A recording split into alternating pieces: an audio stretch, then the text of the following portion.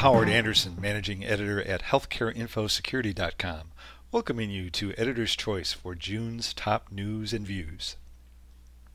In the top news story for June, a California hospital announced plans to fire 5 employees and discipline another because they used Facebook to post personal discussions about hospital patients.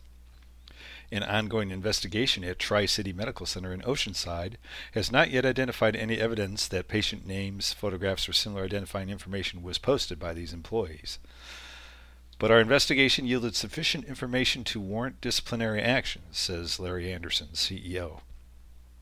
A number of healthcare organizations are now developing specific security policies for the use of social media. Adventist Health System recently spent 6 months crafting a detailed policy.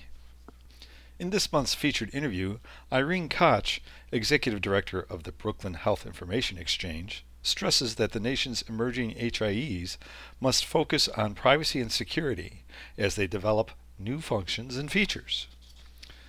She discusses her organization's use of encryption, which will evolve as it enables physicians to access the exchange directly from their electronic health record systems. And she describes how the Brooklyn Initiative is collaborating with other HIEs in New York on the broader security issues that will emerge when the exchanges are linked. This month's featured blog deals with the red-hot topic of preventing breaches involving mobile devices.